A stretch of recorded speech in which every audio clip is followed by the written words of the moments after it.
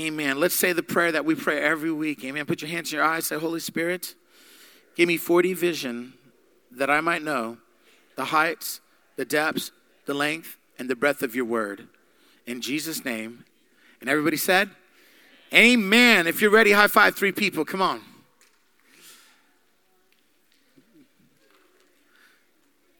Amen.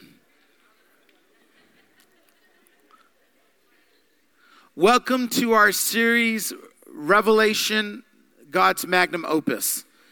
And we are now on our 9th week. We are in the 3rd part of the division of the book. Amen. Today's message, and it will continue to next week, is Raptured to the Throne. And I believe that today's a very important message. In fact, we're going to go through a lot of scriptures.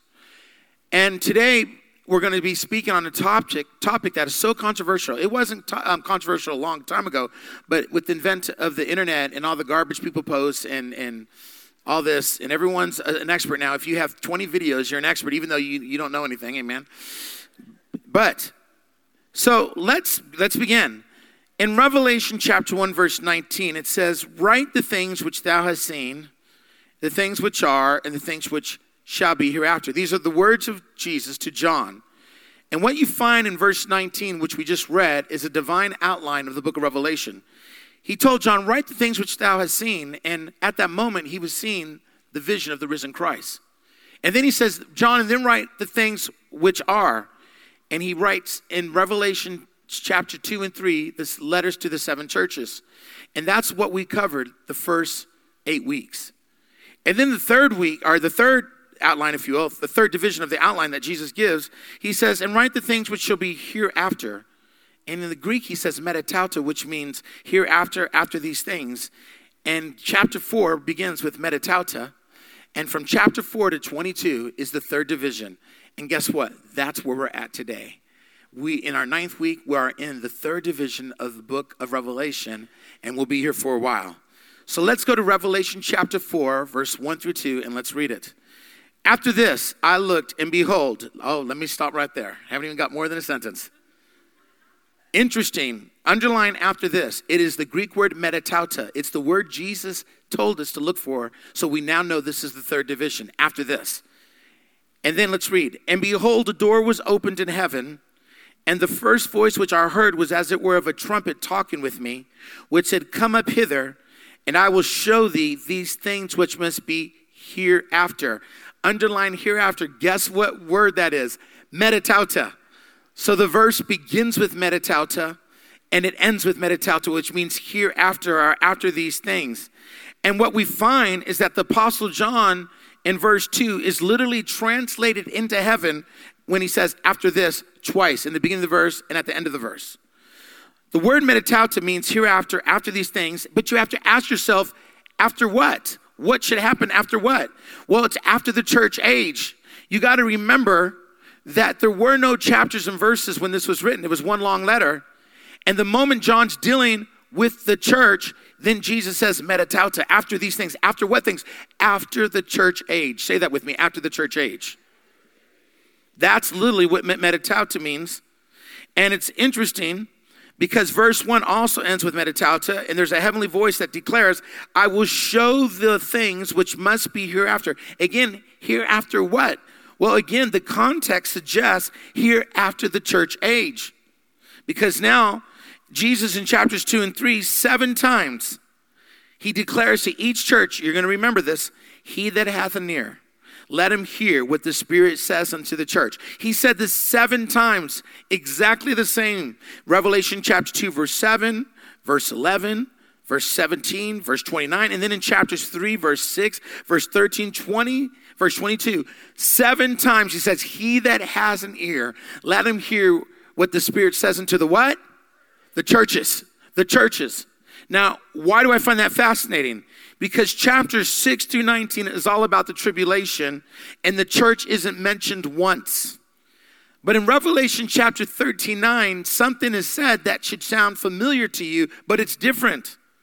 It's directly in the middle of the tribulation, and there's a call to hear the voice of the Holy Spirit during this time. Let's turn to Revelation 13:9. And as you look at it, let's say it together. Let's read it together. If any man have an ear, let him hear. Let's read it again. If any man have an ear, let him hear. Notice it's the same thing Jesus said to the 7 churches, but something's very different about this one. He doesn't say, he that has an ear, let him hear what the Spirit says to the churches. He just says, let him hear. The context is in the middle of the tribulation. Why? Because the church isn't here. The church has been raptured up in heaven.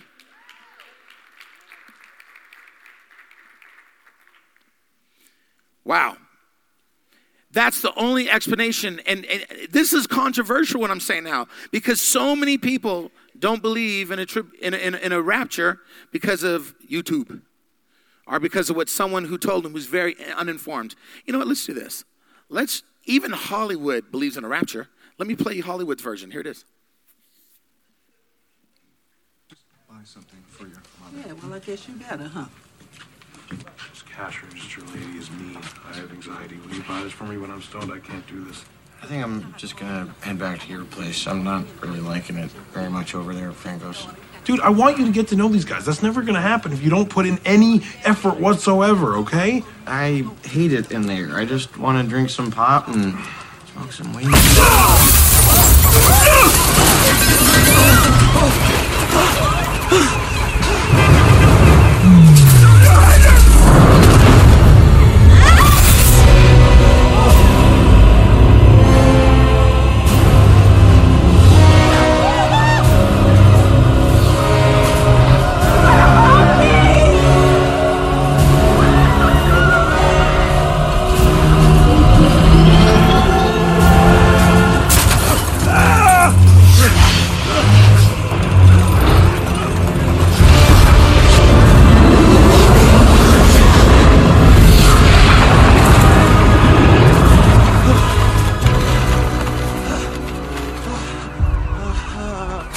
Are you okay? Did you just see that?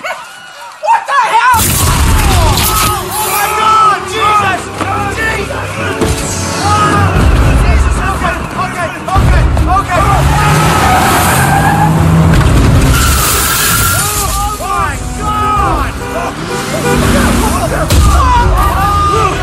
Jesus Christ! I find it interesting that Hollywood's eschatology is better than most theologians. Even they show that the rapture happens before the tribulation. Now, I don't encourage you to watch the movie. It's very blasphemous, but that part, they got it right. Come on.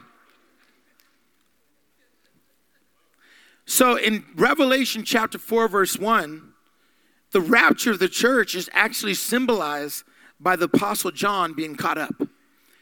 In fact, in verse 1, he hears a heavenly voice that sounds like a trumpet saying, come up here. And he's caught up to heaven before the throne of God. That sounds so familiar. Let's go to 1 Thessalonians chapter 4, verse 16 through 17.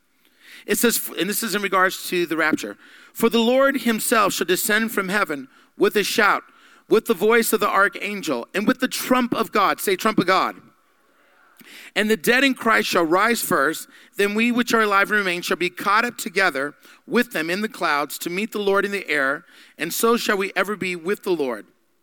Notice that John heard a trumpet in Revelation 1. It said, hey, come up higher. And when he went up, he goes and he ascends to heaven. All of a sudden, he's before the throne room of God. Isn't that very similar to what we read in 1 Thessalonians chapter 4? And the word that's used in 1 Thessalonians is the word caught up. Say caught up. You might want to underline it there because it is the Greek word hapazo. And the word hapazo is defined as to seize. It means to carry off by force, to seize on, to claim for oneself eagerly, to snatch out our way. It's a very strong, violent term. It means to just grab eagerly out of the way. Now, let me give you a definition of the rapture. This is my definition. It's the idea that Jesus Christ will return for his true church just before the beginning of the Great Tribulation in a secret gathering are catching away. Again, we call it the rapture. Now, here's where it gets silly.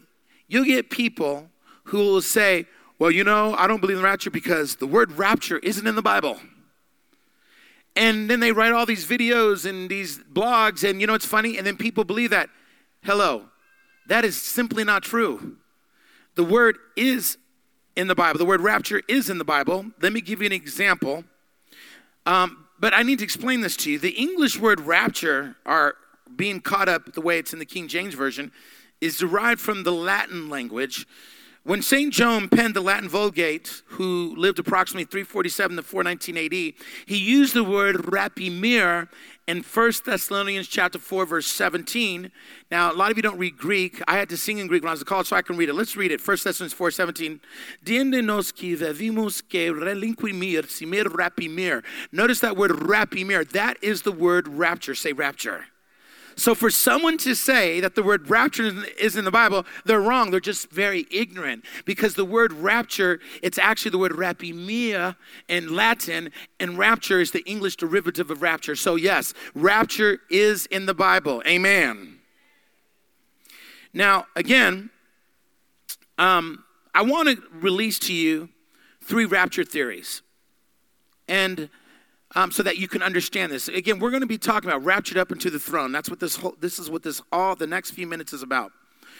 The first rapture theory, it's called the Pre-Tribulation Rapture theory. That's what I believe. Now, you don't have to believe it because I do, but I'm the one up here, so you'll hear a lot about it. So, amen? And so here's what the Pre-Tribulation Rapture theory says. The church will be raptured to heaven with Jesus before the 7 years of tribulation. The church will come back with Jesus at his second coming in Revelation 19 after the tribulation to reign with him for 1,000 years. That's exactly what I believe. But there's more theories. And as I begin to go through this series, you're going to begin to understand where people come up with this stuff. The second is the mid-tribulation theory. Amen? The mid-tribulation theory is that the church will be raptured to heaven in the middle of the tribulation. Therefore, the church will experience some of the tribulation, but will avoid the wrath or the worst part of it. There's a lot of people that believe this. Then you have the post-tribulation theory. This has probably become the most popular. And here's what it states. There's always has been, there always will be tribulation for true believers throughout history, but this tribulation may intensify in the end time. The church will be raptured to heaven at the end of the tribulation, at the second coming of Christ. So basically, the post-tribulation theory teaches that there really is no rapture, that we're getting the second coming mixed up with the rapture. So anybody who believes in post-tribulation theory, really, they're conflating the rapture with the second coming of Christ. In other words, what they're saying is they believe they're the exact same thing. Somehow we got it wrong. Those scriptures you're using for the rapture, well, they're for the second coming, and they're the same event. But anyone who will look at the verses for the rapture, sorry, you guys, I just lost my notes here. That's not good. Let me pull them up again. Thank God for technology. Amen. When I grabbed it, I actually hit escape. Well, see, rapture. See, even my notes are rapture. Right? The great escape. Oh, there we go. Okay, so people are conflating the second coming with the rapture. And what I want to do, if you notice, I actually made a little chart for you. Notice it has rapture and then it has the second coming. If you look at them and analyze them properly, you'll see that they are different. They're 2 separate events. Let me briefly go over them. For example, the rapture is mostly covered in 1 Thessalonians chapter 4 and 1 Corinthians 15, because I don't want to say the verses over and over again. The second coming is clearly covered in Revelation chapter 19 and Zechariah chapter 14. So I don't want to constantly keep saying those, but let's look at the 2 examples, the 2 verses. So if we look at rapture, according to 1 Thessalonians, Jesus is coming for his bride, the church. But in the second coming, the bride is with him, coming back with him. In the rapture, we're told that the believers are caught up with Jesus in the air. But in the second coming, we're told he actually touches his feet on the ground, actually the Mount of Olives. In the rapture, the Christians are taken first, the unbelievers are left behind.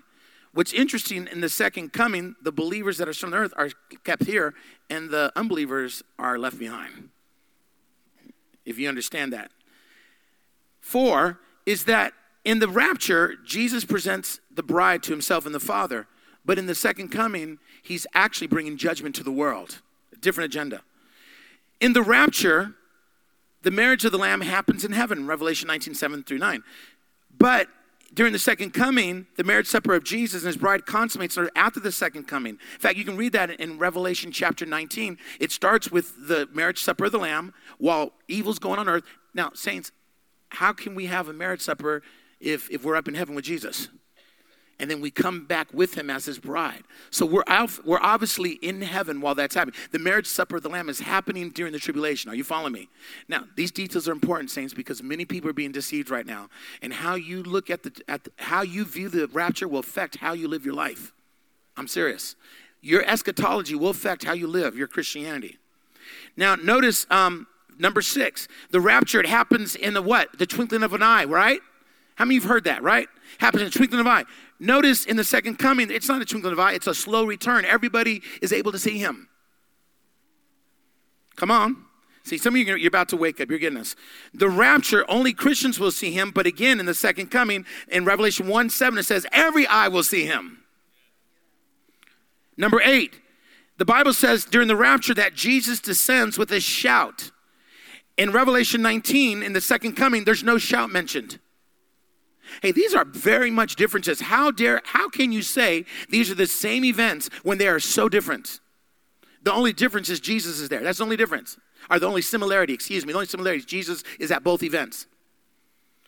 The rapture, there's a resurrection. The Bible says, for the dead in Christ shall what? Rise first. Then we which are alive, right? Well, during the second coming in Revelation 19, there's no resurrection mentioned. There's nobody rising from the dead.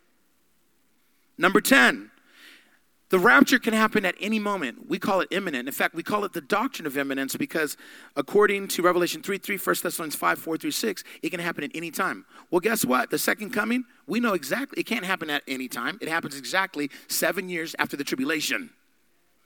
Come on. Thank you. I appreciate that. Number 11, at the rapture, there's no angels being sent for the resurrected, raptured saints, for the resurrection, those who are dead and we who are alive.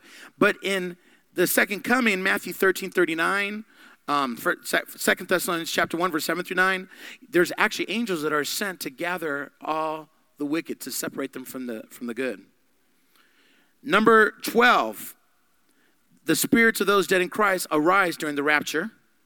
But during, again, second coming, there's no dead bodies, right? We're coming back with him. We're already with him. Here's another interesting thing.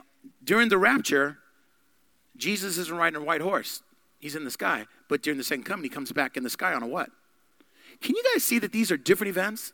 But you got to remember, anyone who believes in a post-tribulation rapture, they believe these are the same events. They believe you're confusing them. Number 14, the rapture is only for the church. But the second coming, according to Romans 11:25-27, is for the redeemed, Israel and the Gentiles. Number 15, the rapture is a message of hope, according to Titus 2:13, 1 John 3:3. But the second coming, it's a message of judgment. Joel 3:12-16, Revelation 19:11-21, and Malachi 4:5. So you can see that these are two different events very clearly to me.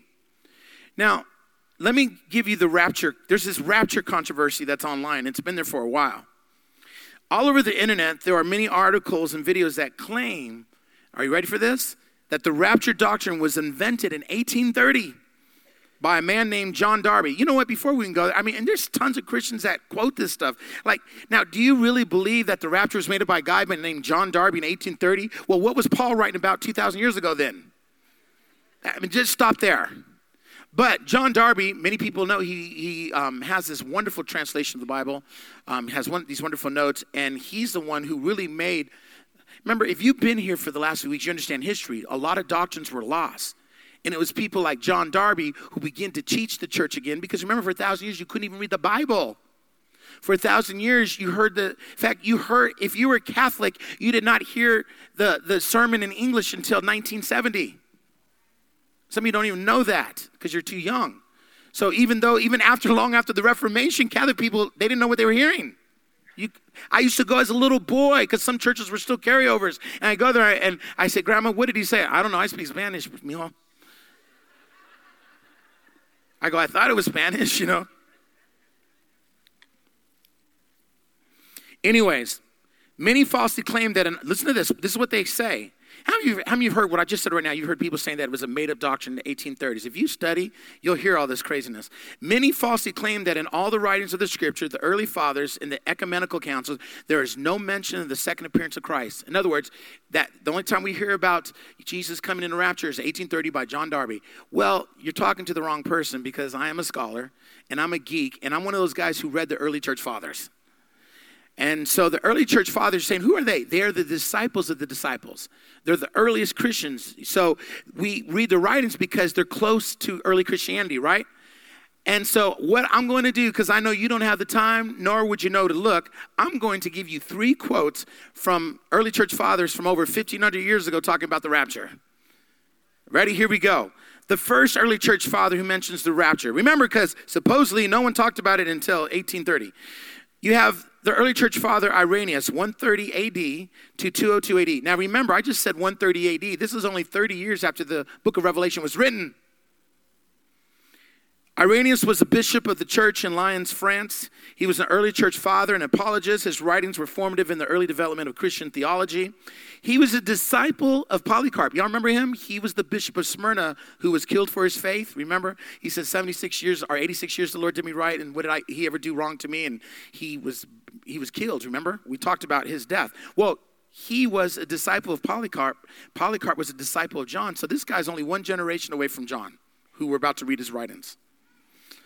Irenaeus is most known for his 5-volume treatise against heresies, in which he exposed the false religious and cults of his day, along with advice for how to share the gospel with those who were a part of them. On the subject of the rapture, in his book Against Heresies, where we're going to quote it right here, in chapter 5, verse 29, he wrote, now for time's sake, I'm going to go just to the highlighted areas. Notice what it says, and therefore, when in the end the church shall be suddenly caught up from this, it is said, there shall be tribulation such as not been since the beginning, neither shall be. Here's a guy writing, only born 30 years after the book of Revelation was written, and he's telling you, no, the church will be caught up, and then the what? Tribulation will happen. Now this flies directly in the face of all these supposed scholars who say none of the early church fathers believed in a pre-trib rapture. They all believed in a post. That is just ridiculous. Let me quote from you another, and you know what? I would write this down because you might meet someone who will say, prove it to me. So I hope you're writing these notes down, you're taking these notes, that you're really listening. Cyprian, 200 AD to 258 AD is when he lived. He was the bishop of the church in Carthage. During his short stint as leader of the church, he guided the flock through intense persecution at the hands of the Roman Empire. In 258 AD, after spending 7 months of confinement to his home by order of the Roman authorities, he was beheaded for his faith. Remember, he was living during the time of the persecutions. So if he could have easily believed that it was the time of the end, or it was the time of the tribulation, because he literally was in that time of persecution. Are you hearing me? But that's not what he believed. Several of his works still exist today. In Treatise of Cyprian, he wrote in describing the end times great tribulation. Now remember, this guy is experiencing a tribulation, if you will, in his day. People are dying left, right, including he ends up dying. But did he believe he was in the middle of the big tribulation? No, check this out. Here we go. We who see that terrible things have begun. No, he's talking about his day because they were killing Christians left and right. He goes, we're seeing horrible things happen to us. And know that still more terrible things are imminent. Notice that word imminent. See, it's through the doctrine, or the letters of the early church fathers, we come up with the doctrine of imminence. Imminence basically means he can come at any moment. There's no scripture that has to be fulfilled for Jesus to come back. Terrible things are imminent. May regard it as the greatest advantage to depart from it as quickly as possible. Do you not give God thanks? Do you not congratulate yourself that by an early departure, you are taken away and delivered from the shipwrecks and the disasters that are imminent? So here, even though they're going, he's encouraging them. I know some of you are down right now, but this ain't the day that's going to come. Aren't you glad that you won't see that horrible day? This is good stuff. Let's look at Ephraim the Syrian. Again, he lived from 306 AD to 373 AD.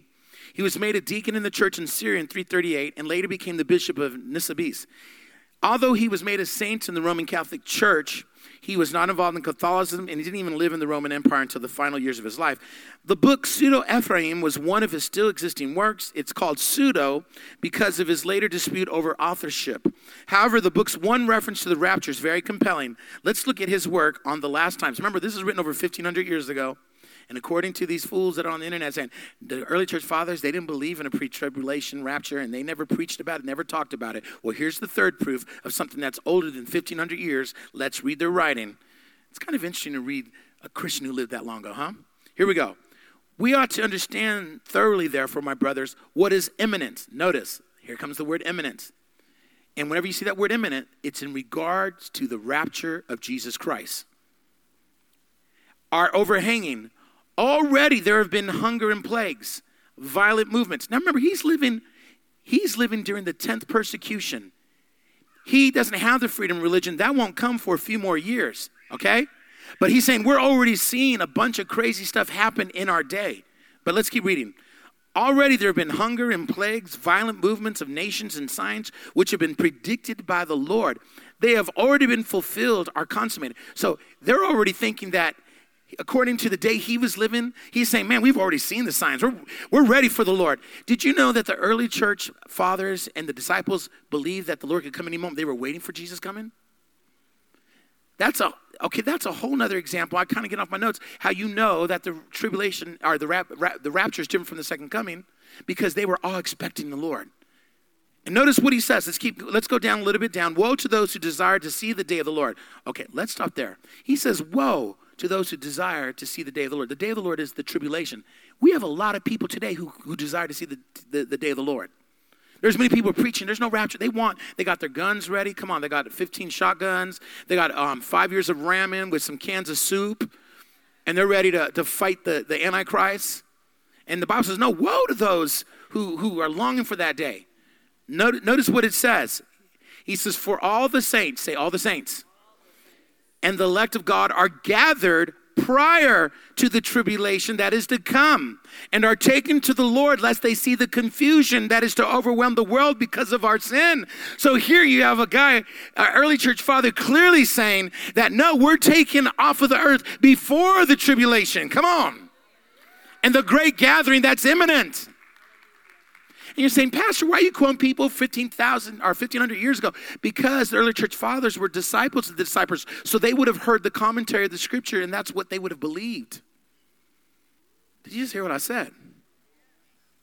This is good stuff. So I'm going to give you today 13 reasons. We're not even going to get out of verse 1. We're only going to stick with verse 1 of chapter 4. And then I'm going to cover the rest of the verses next week, okay? But I want to give you 13 reasons. Come on, pinch your neighbor.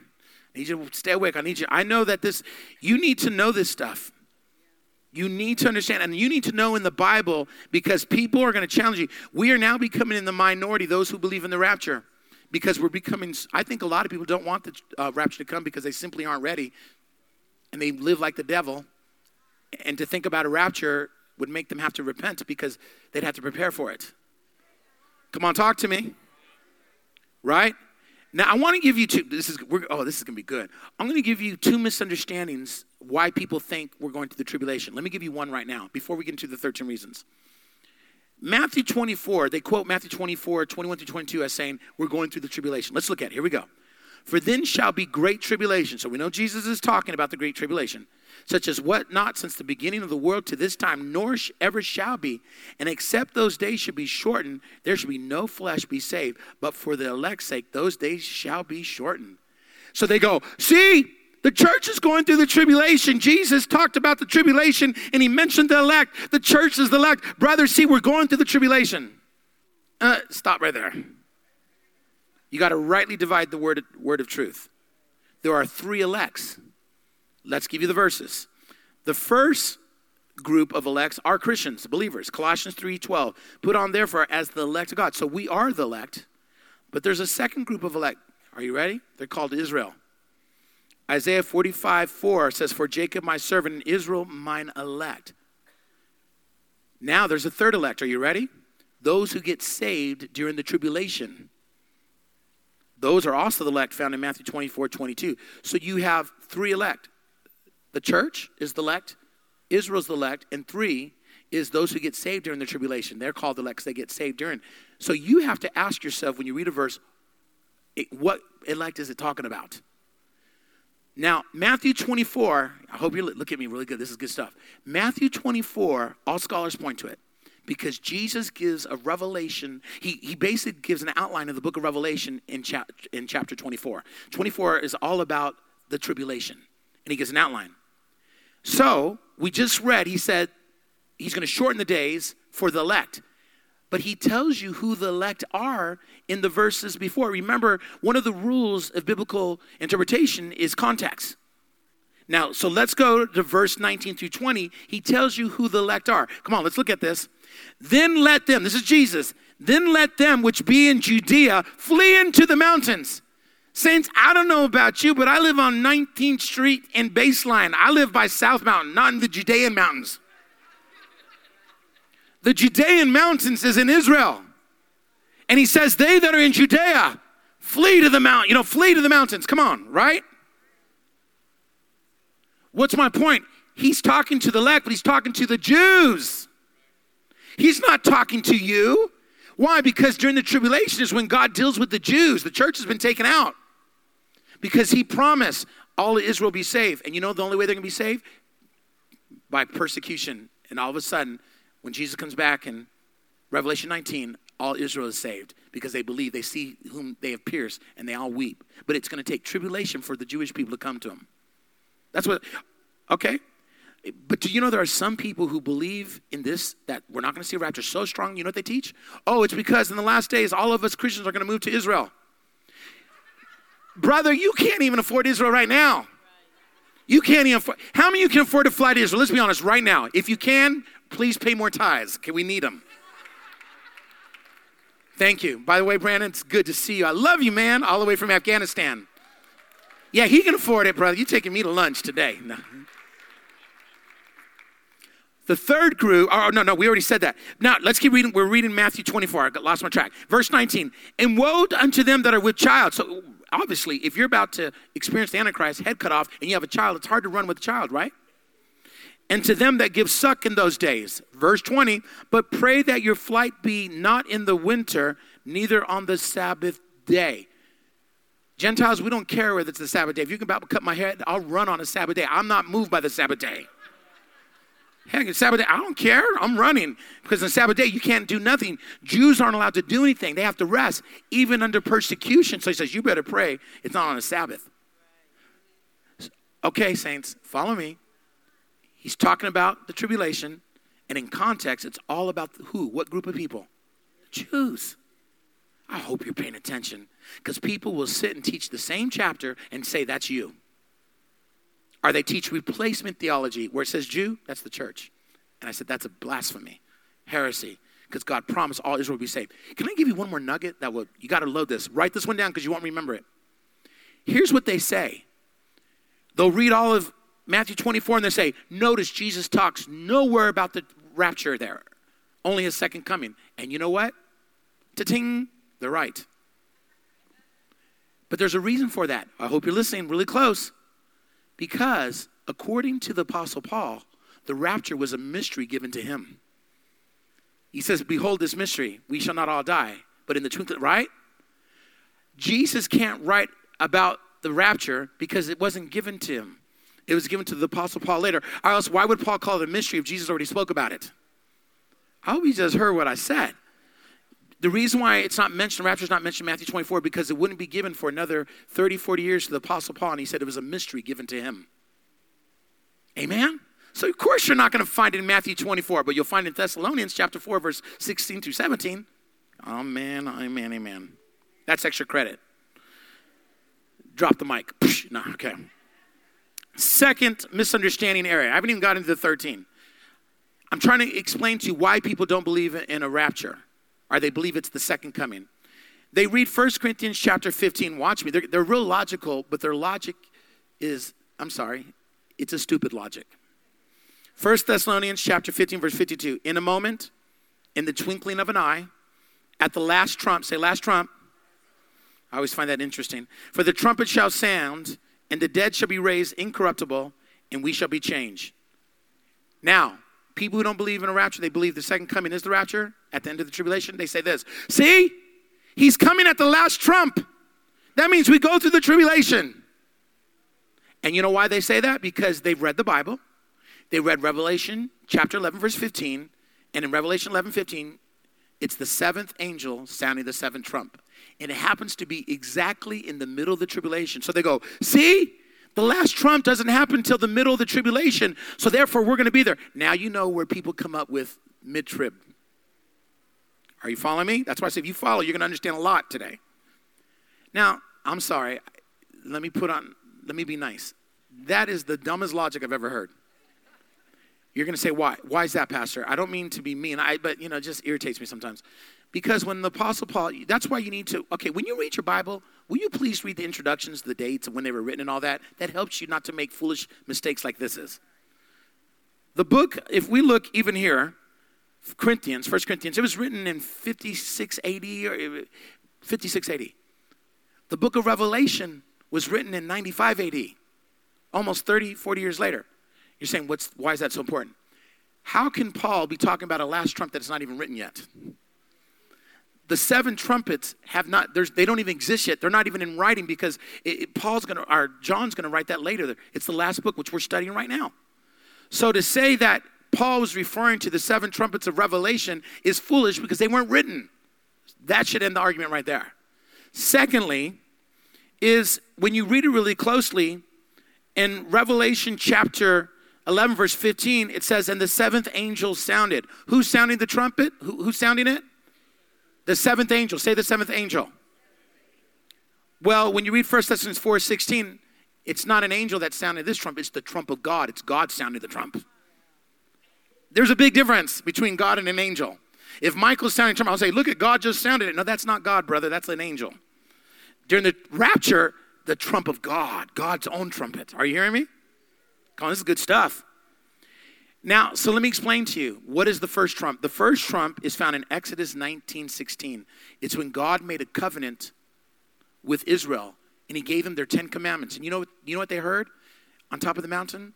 A supernatural trumpet sound was made. Because the first trump was the call to Israel to God. The last trump is the rapture. So the first trump is for Israel, the last trump is for the church. Are you following me? God hasn't played his trumpet in almost 3,000 years. But he's getting ready to. And it's his last call. Come on, amen? Some would say the fat lady's about to sing, but that sounds rude, amen? So let me give you 13 reasons why I believe the rapture's happening before the tribulation. I've already given you quite a few already, but let's continue. Number one, according to 1 Thessalonians chapter 4, verse 18, listen to this. He talks about the rapture, and then he says, wherefore, comfort one another with these words. Here's the number one reason why I believe in a rapture before the tribulation, because the doctrine of the rapture is to be a comforting one. The belief that the rapture happens in the middle or after the tribulation is anything but comforting. In fact, it's tormenting to think that you're going to be persecuted, take the mark of a beast, have to flee to the mountain.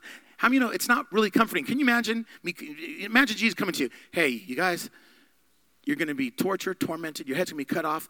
Comfort one another with these words. That doesn't make sense at all. It's only comforting if you escape those things. Reason number two. The tribulation is called the outpouring of the wrath of the Lamb and God, and we're not called or appointed to wrath. The tribulation is consistently called the wrath of God. Look at Revelation 14, verse 10, verse 19, 15, verse 1, verse 7, 16, verse 1, verse 19, chapter 19, verse 15. Let me just read one of them. Revelation 6:16, and said to the mountains, this is the people on the earth, and rocks, fall on us. How many know that's not comforting? And hide us from the face of him that sitteth on the throne and from the wrath of the Lamb. Over and over through the whole from chapter 6 to 19, the tribulation is called the wrath of God or the wrath of the Lamb. But guess what? The same guy who told us, hey, comfort one another with these words, he said this. Look at 1 Thessalonians chapter 5, verse 9 through 11. For God has not appointed us to wrath. Now, what does the Bible call the tribulation? It's called the wrath of what? And then Paul says, hey, We're not appointed to what? Go to verse 11. Wherefore comfort yourselves. Now, doesn't that make sense? Why is he saying to be comforted? Because you're not called to experience that wrath. There's a hiding place called the rapture. For the name of the Lord is a strong tower. The righteous hide and they are safe. But definitely the wrath of God is for the unbelievers. Look at this, Romans 1:18. For the wrath of God is revealed from heaven against who? All ungodliness and unrighteousness of men who hold the truth in unrighteousness. Look at Romans 13:4. For he is a minister of God, a revenger to execute wrath upon them that do evil. Ephesians 5:6. Let no man deceive you. And I'm telling you right now, let no man deceive you for vain words. For because of these things cometh the wrath of God upon the children of disobedience. Now the tribulation is called the wrath of God, but who is it for? The children of disobedience. Come on, look at your neighbor and say, the wrath of God is for the children of disobedience. Okay, now look forward. Now, are you evil or are you good? Then you'll know who it's for. So when Christians say, watch, see, this is what I'm saying, your eschatology, you have to be careful. I believe we're going through the rapture. I believe we're going through tribulation. I believe I'm going to be here. I'm going to see the Antichrist. Okay, when you say that, you're calling yourself a child of disobedience. Because wrath is only for the children of disobedience. And you know what? I believe you might be here. You'll get that in a minute. If we went over the 7 churches and Jesus did threaten some of them, right? Maybe you will be here. So buy some more ramen, stock it up. Reason number 3. Are you guys enjoying this? See, I got to beat this. I'm going to beat this thing so to the pulp so that you don't doubt about a rapture. Because you can walk right out here and listen to a radio and they'll start telling you all this craziness that us Christians, we've replaced Israel, that there's no rapture. We're going to be here to the end. Okay. I'm going to be here to the end, but in a different form. I'm going to come on in my X-Men suit according to the scriptures. That's a whole nother story. Let me not get off. Reason 3. The rapture before the tribulation is illustrated. How many know that the Old Testament is the New Testament concealed, the New Testament is the Old Testament revealed? So the Old Testament will have a shadow of the rapture and they're all over the place. So if you look at Genesis 19, we see angels delivering Lot and his family before the destruction of Sodom. Look at that picture. That fiery destruction. But isn't it interesting that the angels told Lot, we can't do anything until you're taken out of here. Why? Because even in Abraham's prayer, he reveals why. He says, Lord, it's not like you to judge the wicked with the righteous. So even though there wasn't 10, there were at least 3. And he says, I'm not letting you suffer what they're going to suffer. And look at what's behind them while they're walking forward. That's a type of the rapture because they were caught out of it. Are you following? They were literally seized. Remember, rapture means to be grabbed. They were literally grabbed by the angels. Go read the scripture. They were pulled out. Now, here's what's interesting. Look at 2 Peter 2:9.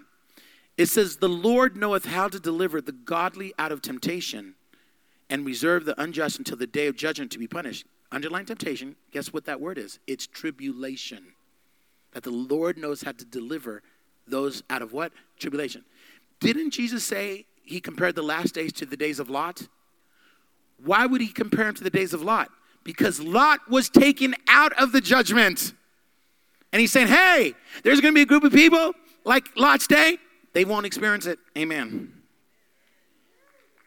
Amen. Reason number 4, we have another Old Testament shadow, Enoch. Enoch was taken to heaven prior to the flood, which again, Jesus said the flood was a type of tribulation. He says, like the days of Noah, so shall it be in the days of the Son of Man, right? Genesis chapter 5, verse 24 says, and Enoch walked with God, and he was not, for God took him. And we don't really, it doesn't make sense until you go to the book of Hebrews, and it tells you he was literally translated. He was literally caught up, raptured. So, Enoch is a type of the church, because Jesus said, look for it, that during the days of Noah, during the days of tribulation, he was kept from the tribulation, and he was caught up. Come on. So, Enoch is a type of the church, which is one man. Amen. So I have to ask you, was Enoch pre-flood, post-flood, or mid-flood tribulation? Come on. See how silly that is? Because in the middle of the flood, there's no boat. Come on, talk to me. End of the boat, end of the flood, it's too late. Come on. So I think it's safe to say that Enoch was pre-flood rapture, okay? Now, follow me. You know what people say? No, Joseph, you got that wrong. Because Noah went through it. And I have to go, you're absolutely right. He went through the flood. However, that's because he represented Israel. Israel will go through the tribulation. See, this is why we got to go back over these scriptures. So one was taken out the church, but Noah, who represents Israel, went through it. God did protect him. And we find later on that God protects Israel. Remember? They run to the hills to Petra. Anyways, we haven't covered it yet, but we'll get there. Man, this is so good. We're going for another one. Remember, because the Old Testament is the New Testament concealed. The New Testament, the Old Testament revealed. If you go to Daniel chapter 3 is my reason number 5. In Daniel number 3, you have these 3 Hebrew children, Shadrach, Meshach, and a bad Negro. Come on, talk to me. That's how Eddie James told me this story. He told me it was Meshach, Shadrach, and a bad Negro. That's how his mother taught him this story. I said, Eddie, you crazy. If you don't know Eddie, he's a worship leader, African-American, my best friend. So that's how he taught it to me, amen? But what's crazy about this is we know the story. They were placed in a fiery furnace, right? Turned up 7 times hotter. And, of course, who appears in the midst? The Son of Man. You see the picture. I have a question for you. There's someone missing. Where's Daniel? Did you know the scripture doesn't say nothing about Daniel? Doesn't say nothing? I believe because it's a shadow of the rapture. Daniel taken out. In fact, scholars have to just guess. They think he might have been out of town, but the scripture doesn't say. So again, you see another type of tribulation by fire, and one of them is kept out of it completely. Hidden. Literally hidden. It's interesting because the Festival of Trumpets, are you ready for this? It's called the Hidden Day, and according to Paul the Apostle, the Festival of Trumpets is when the rapture happens. Interesting. Now I went way too ahead, but anyways. Reason number 7. Are you ready for number 7? Oh, no, we're on 6, right? Reason number 6. Jesus told us to pray that we'd be raptured before the tribulation. He actually told us to pray that we wouldn't go through it. Look at, and speaking of the tribulation in his Olivet Discourse, look at Jesus said, Luke 21:36, in the context, he's talking about the tribulation. Watch ye therefore, and pray ye always that ye may be accounted worthy to escape all these things that shall come to pass and to stand before the Son of Man. Now, why would he say, pray that you're not there. Pray that you're worthy. Why would he say that if you can't escape? That's a dumb prayer. Why would he have us pray something that will never be answered? Because guess what? There will be people who escape. It's called the church. And 1 Thessalonians 5:9 tells us how, for God has not appointed us to wrath, but to obtain salvation by our Lord Jesus Christ. I will keep saying that. Reason number 7, I'm going to have to move a little faster. The pre-tribulation rapture makes sense historically and scripturally. One of the things that people don't understand is the Old New Testament is a story of a wedding. And many times the Bible uses wedding terminology, but because you don't know about the Jewish wedding, you don't realize it's even talking about it. And the book of Revelation, full of Jewish wedding. Let me give you an example. I'm going to go in detail in Revelation 19 when we get there. But I need to give you this because then you understand about the rapture. When a young man wanted to get married, he would go to his woman, the woman he wanted to marry. He wanted to get betrothed to. And he would say, I go to prepare a place for you. For in my Father's house there's many rooms. I'm going to prepare one for you so that where I am, you may be there also. Does that sound familiar? Yeah, because Jesus said that to the church, or not to the church. At that time, he was preaching it when he was a preacher on the earth. And every Jew that heard, they go, he's engaging himself to us. He's literally getting engaged to us. He was giving the words of the groom to us. Now, follow this. So once he would do that, she would accept, and there's a lot more detail, but I'm just going to skip some of that. What happened is he had to go away for a year. She had to learn how to prepare for him, learn how to put on makeup, learn how to cook, all this. She did all that, but she always had to be ready because what would happen is he would go for a year, and he would have to prepare the home. He would add to his father's house because he wasn't rich enough yet. So he would add a room to his father's house, and as he's adding this room, he did not know the day or the hour when to get her because only the father did, because only the father could tell him when he was ready. Does that sound familiar? Have you not heard that? No man, no. It's a wedding term. We're married to someone. You're engaged to someone. And so he every day go, Father, am I ready? He goes, no, it's not ready. You still need to do this. And then one day the father would inspect it. He would say, son, you're ready. Go get your bride. Come on. And so guess what he would do? He would get all the groomsmen, and usually they would do it at night, at the midnight, because, they would hype it up. So at the midnight, they're blowing a trumpet. and he's going to get his women. All the girls here, and they had to have all their garments right next to them, so they would slip on their white garments, the wedding garment, and all the bridesmaid, and now they would get the bride because they don't want her to miss the bride. They don't want her to miss the wedding, amen? So they're running out, and here comes the guy. You can imagine the excitement. He's finally going to consummate his marriage to this wonderful woman. He's coming with all his guys, right? And the girls are waking up. Everyone's waking up. Everyone's about to celebrate. And here's what's crazy. When the girl, here comes the bride, and she's looking beautiful right here. And all the girls, it's middle of the night, but they're prepared. They're ready. They have their lamps ready. And all of a sudden, the groomsmen, they come out from behind the groom, and they have this big chair. It's called the queen's chair. And they put her on the chair. Are you ready for this? And the groomsmen lift her up, and she's not allowed to touch the floor until she gets to the father's house. She flies from the earth to the father. Okay. She consummates the marriage. They consummate it for 7 days. That's a lot of lovemaking. They can't come out for 7 days. Man, I wish we had that time now. Come on. What's my point? That 7 days, he's with his bride, represents the 7 years. It's a picture. Are you following me? When you understand that, this is why I teach you the Jewish customs, because you got to put it all together. It's actually very beautiful. And that's exactly what's going to happen to us. That's why in Revelation 19, before Jesus comes down to earth, you'll read the marriage supper of the Lamb is happening. Why? Because we've been for 7 years partying with Jesus. Right? And now we come back with him on these white horses. Are you following me? Again, I don't know why people believe in a mid-trib or post-trib rapture. You have to destroy all the pictures that God has put throughout Genesis to Revelation. And I didn't give you the full details. When we get to Revelation 19, I'll give you more. You guys like that stuff? Reason number 9. Are you ready? Reason number 9. The pre-tribulation rapture allows for the conditional aspect of the tribulation. In other words, you know when people say, well, I might be here? Well, you might, because it's conditional. Notice to the church at Thyatira, Jesus said, if you don't repent, you will experience tribulation. Look at Revelation 2:22. Behold, I will cast her into a bed, and them that commit adultery with her into great tribulation, except they repent of their deeds. We went over all this. And Jesus said, all you Christians who believe it's all right just to mess around and commit fornication, holding the doctrine of Jezebel and the Nicolaitans and all those. And remember, we talked about that? Pastor, come on, we already covered that. Okay. But he said, if you don't repent, you will be left behind. I will cast you in tribulation. So again, if everyone's going through tribulation, then that's not a threat. Bring it on, Jesus. We're all going anyways. Are you following what I'm saying? Again, that's another proof that the church is not going to what? Be there. Okay, number 9. Pre-tribulation rapture allows for the... we read that one. Sorry about that. Number 10. Pre-tribulation rapture allows for the unknown time of the Lord's return. Okay. What does that mean? Here's what's crazy. According to the book of Daniel, in Daniel chapter 7, verse 25, the day that the Antichrist comes in the temple and puts an idol of himself in there, it's called the abomination of desecration, okay? He tells us exactly how many days. It's 1,260 days or 3.5 years. He tells us exactly from that time to the coming of the Lord, the second coming. Okay. 1 Thessalonians 5:2 says, for you yourselves know perfectly that the day of the Lord cometh as a thief in the night.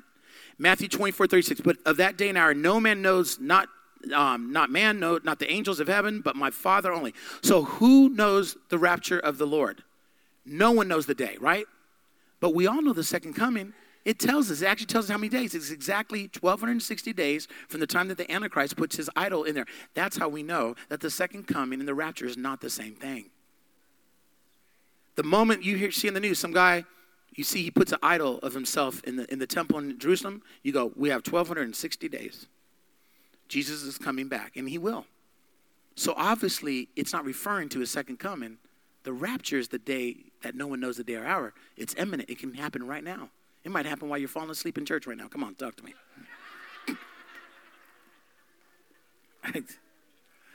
Revelation, reason number 11. The tribulation is unnecessary for the church. Why? Look at Jeremiah 30, verse 7. You have to look at this, and you have to write this down. It's talking about the tribulation, and notice what it calls it. Alas, for that day is great, so that none is like it. It is even the time of Jacob's trouble, but he shall be saved out of it. Notice, whose trouble is it? Whose trouble? Jacob is Israel. So the tribulation's called Israel's trouble, not the church's trouble. So again, we see a reference that during the tribulation, Israel's here, the church isn't. And again, you got to understand why. Because God has promised that every Jew will come to Christ. But it comes to tribulation. And even Paul wrote about it, in that day, all Israel shall be saved. In Zechariah, he says, and they will look upon me whom they have pierced in my coming. And they will mourn for me as they do for their only son. All Israel. But they have to go through persecution to get there. But the church is already saved. So that we're in heaven enjoying our marriage supper of the Lamb, while Israel on earth is going through trials so that they can come to their Lord and Savior, Jesus Christ. Because even most of you know, most Jews do not believe in their Messiah. See, the more you study, okay, can I get off my notes for a minute? Okay. If we're here, why does it need 144,000 Jews to witness on the earth? Hello, because we're not here. Our YouTube channels are left behind, and they refer to it, but come on, talk to me. They can look at old streaming, hey, Pastor preach, but I'm not here. That's why I'm preaching really good, because someday they might be in an archive where people are studying this during this time. And I mean that seriously. It's why I got the HD camera. I'm serious. I'm being totally serious. That's why I got the HD camera. So I wanted to make sure that when we're gone, people can know what they're experiencing, what's about to happen. Amen. Thank you. I appreciate that. Reason number 12. Are you ready? The pre-tribulation rapture coincides with the prophecy of Daniel. Now, I covered this. It's very complex. Can we show the picture of Daniel's 70 weeks? Basically, all of Israel was covered in a prophecy called Daniel's 70 weeks. And according to the prophecy, it would take 69 weeks for the Messiah to appear. And he actually gives the exact amount of days. And when you study Daniel's prophecy, there's a gap between the 69th and 70th week. There's 70 weeks. And when you look at 69 weeks, go back to before. Exactly on April 6, 32 AD was when 880 days from the day that Israel was declared to go back home, did Jesus come on a donkey and declare himself as king, exactly like Daniel prophesied. He named the days. You can't repeat this because it already happened. Now here's the part, what makes it now. That's why, in fact, people who are so Jews that are anti-Jesus, they actually have curses that say, cursed is he that understands Daniel's prophecy. Because it points to who? Jesus. But there's 1 week left. There's 70 weeks. There's 1 week left. And each week, according to the scripture, represents a year. So there's 7 years left. In between the 69th and 70th week is where we're at right now. We call it the time of the Gentiles. The time clock's on pause. So when does that 70th week kick in? Oh, I'm glad you asked. The 70th week kicks in when the Antichrist, according to Daniel, makes a 7-year peace contract with Israel. The 70th week has just begun. Are you following me? We have 1 set of years left. And you're saying, Pastor, why is that so important? Here's why. The 69 weeks had nothing to do with the church. So why would the 70th week have anything to do with the church? It doesn't, because we're caught up. We're not even here on the earth. He goes back to Israel. He's now ministering to Israel again during the tribulation. Are you following me? So now I said a lot there, and I covered this, but I can't always cover the details. It literally would take an hour for me to break that down. But the prophecy is telling us we're not here. Are you ready for the last one? And then we're done for the day. A pre-tribulation rapture viewpoint makes one seek first the kingdom. In other words, if you believe in a pre-tribulation rapture, it will cause you to seek the Lord. Notice Matthew 24, 44 through 46. This is our last verse. Therefore be ye also ready, for in such an hour as ye think not, the Son of Man cometh. Who then is a faithful and wise servant, whom his Lord hath made ruler over his household, to give them meat in due season? Blessed is he, that servant, whom his Lord, when he cometh, find him so doing so. So the scripture says, who is the one that's going to have authority and purpose in eternity? It says the one that's looking for his Lord's coming. Your personal viewpoint on the rapture will determine who you're seeking.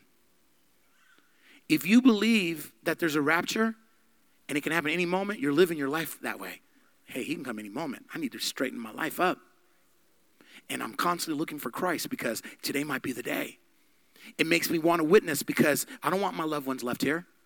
Now, if you really don't believe in you're not witnessing, you're lazy, and you're just sitting, and when I give you those cards, you're not even giving them out. Because you don't, you may have an understanding, but you don't have a revelation. A revelation is that you really realize he can come at any moment. But if you believe in the second coming without a rapture, then you're not looking for the Lord. You're looking for the Antichrist because you know that's who's coming next. Your whole thought process on, okay, the Antichrist come, I got to prepare for this, I got to prepare for that. Your whole thought process is different because you're preparing for the Antichrist, for the mark of the beast. You're not preparing for Jesus because according to your eschatology, that's what comes next. Oh my God, I just said a lot right there. Did you hear what I said? But we're supposed to focus on Jesus. Look at Philippians chapter 3, verse 20. For our conversation is in heaven, from whence also we look for the Savior, the Lord Jesus Christ. Notice he says, if you're looking for Jesus, your conversation is going to be on heaven. But if you're looking out for the Antichrist, you're all about the news, about guns and food and come on, talk to me. It's not about heaven. You're preparing for a battle on earth. But he says, but those who are looking for his appearance, their conversation's in heaven because that's where you're going to be. Even the Apostle John, who wrote the book of Revelation, says, I want you to look for Jesus every day. Where's that? 1 John 3:3. And every man that hath this hope. What hope? The coming of the Lord. In him he purifies himself even as he is pure. So according to the scripture, those who are looking for the Lord are purifying themselves. Why? Again, because he can come at any moment. We're to live in constant expectation of Jesus' return. Isn't it crazy that we read quotes, and at least those 3 quotes we read from the early church fathers, they were experiencing persecution like never before. And even though believers were dying left and right, yet they still believe Christ can come at any moment because this isn't the great tribulation. We're experiencing, but this ain't the great. In fact, there's a special reward for those who love his appearing. Come on, 2 Timothy chapter 4, verse 8, last scripture, and we're done. Henceforth there is laid up for me a crown of righteousness. Okay, how do you get this crown of righteousness? He gives you the qualifications in this verse. Which the Lord, the righteous judge, shall give me at that day. And not to me only. So that's not just for Paul, it's for all of us. But unto all them that also love his appearing. Did you know there's a crown just for, God, I can't wait for you to come back. I look for your second coming. I look for the rapture. I look for you. Do you hear what I'm saying? But there's some that won't get that crown. There's a lot of Christians won't because they really didn't want it. Oh, they're going to heaven. They love Jesus, but not enough that they want him to come today. Do you hear what I'm saying? I believe a lot of the church is guilty of that right now. We're not really living like he's coming today.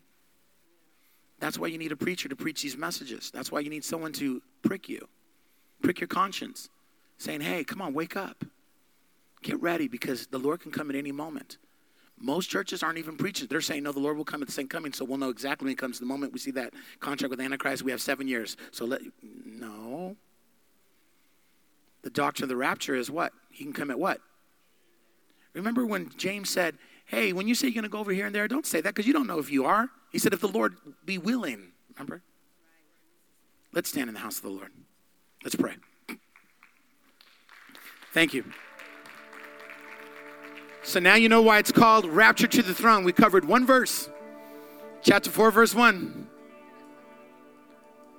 Next week, we're going to cover the rest of the verses. But he's still on the throne, so it'll be Raptured to the Throne part 2. And you're going to meet some interesting folk. You're going to meet some beasts that have eyes all over the place. We're going to find out who the 24 elders are. You're going to find out that these 7 spirits that burn like lamps, what are they there for? Oh, we're going to have a great time. Amen. Father, we come into your presence and we thank you for the word of God. Lord, I did my best to teach your word so that people will hear it. I pray that you'd write your word in our hearts that we might not sin against you. We completely surrender to you. We completely give our lives over to you. And we thank you for your goodness and your mercy because it endures forever. Can we have the altar workers? And I'm so happy because we're 20 minutes early. You're going to get out early today. Isn't that great? That's rare, right? But since we have a little bit of time, if you don't know, if you're to die today, you'd go with Jesus, you'd go to heaven. If you don't know that, you really aren't sure, we need to make that right today.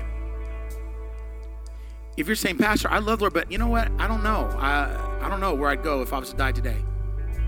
If that's you, will you just raise your hand and be honest? Say, that's me. I'm not really sure. Because we'll make sure before you leave, you'll know. Is there anybody in here like that? Amen. I don't see a hand at all. I don't see one. That's not a bad thing. That means you all, let me put it this way. If you know you're going to heaven, raise your hand. Let me see that one. Okay, look around. See if there's any hand that's down. If there's any hand that's down, we're going to get you. We're going to grab you. We're going to get you saved. Amen. So was everybody's hands up? Amen. Okay, all right. A famous Christian comedian, when he would preach on the rapture, he says, in the rapture, I'm going to save at least 2 more people. And you know how he said he was going to do it? Right as he begins to ascend, he's going to grab one sinner by the neck and another sinner by the neck. And as he's floating up, he says, receive Jesus or I'll let you go.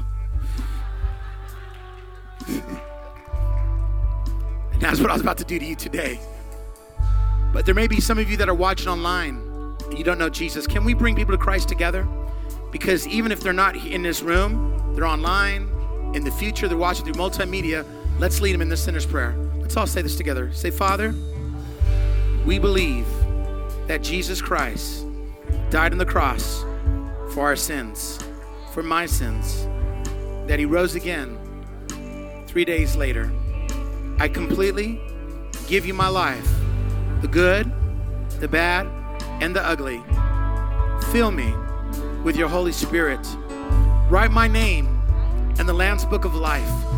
I receive you and I confess you as my Lord and my Savior. In Jesus' name.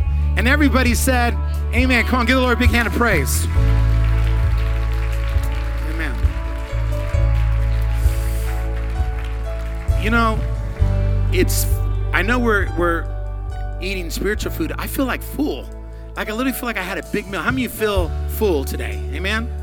Amen. We're going to do 2 things. First, I'm going to pray a prayer of exit and we can leave. But if you want prayer, my altar workers are going to stay here. We're going to pray for whatever need you have. They will be singing and we'll be worshiping. But the second thing I just want to remind you simply is don't forget tonight, amen?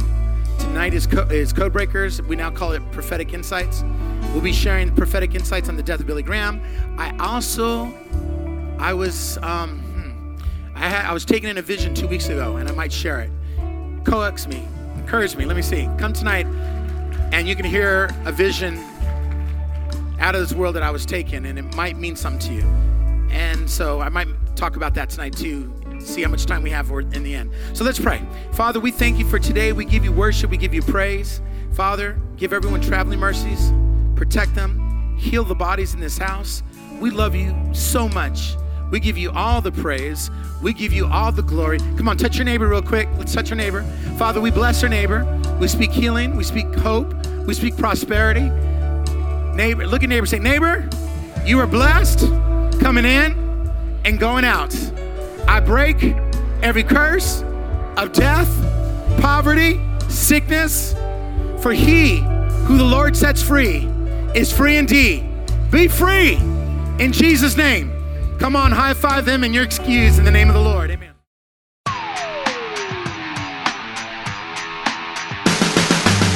Hello, I'm Dr. Joseph Kern, and welcome to A Radiant Moment. Get ready to receive helpful insights and a relevant word for today's world. For service times, live streaming, and location, visit us online at radiantlifeaz.com. Now, let's listen in as we bring you a powerful and dynamic word for your life today. This is A Radiant Moment with Dr. Joseph Kern.